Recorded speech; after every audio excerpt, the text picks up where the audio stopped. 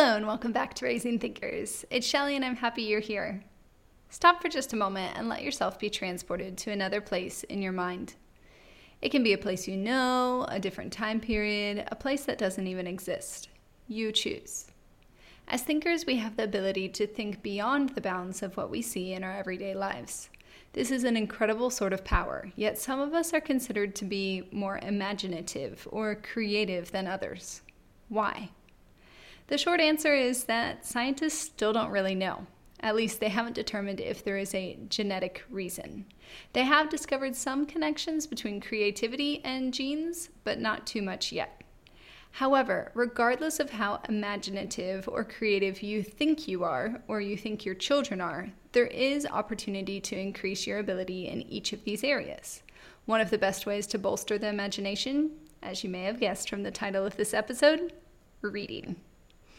Reading, especially fiction of any sort, can help suspend our reality and transport us elsewhere. It gives us ideas we haven't thought of before and opens our minds to new perspectives and points of view.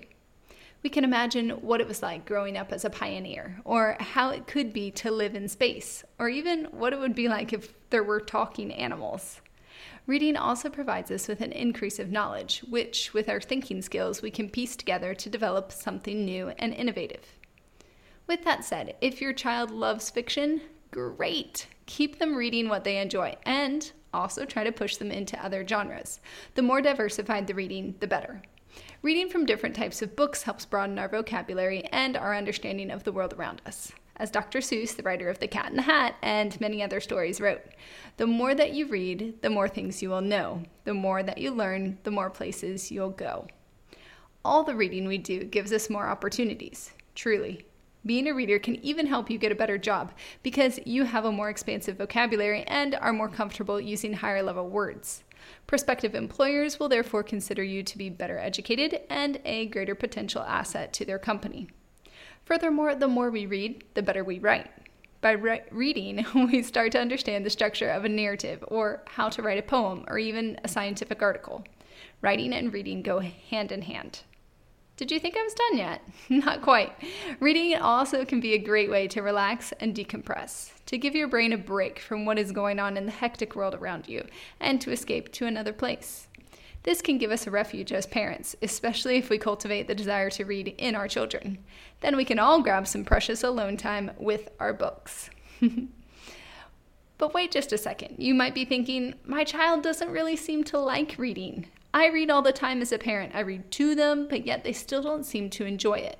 This happens. Don't worry. It's totally normal. Oftentimes, it can be one of two factors causing this. The first one, the child is reading something that they cannot understand well enough yet. Finding a good fit for your child with their reading abilities is important.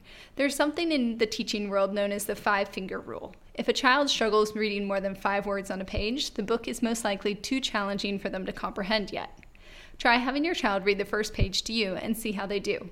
If they're struggling but seem interested, that's a book you can read together.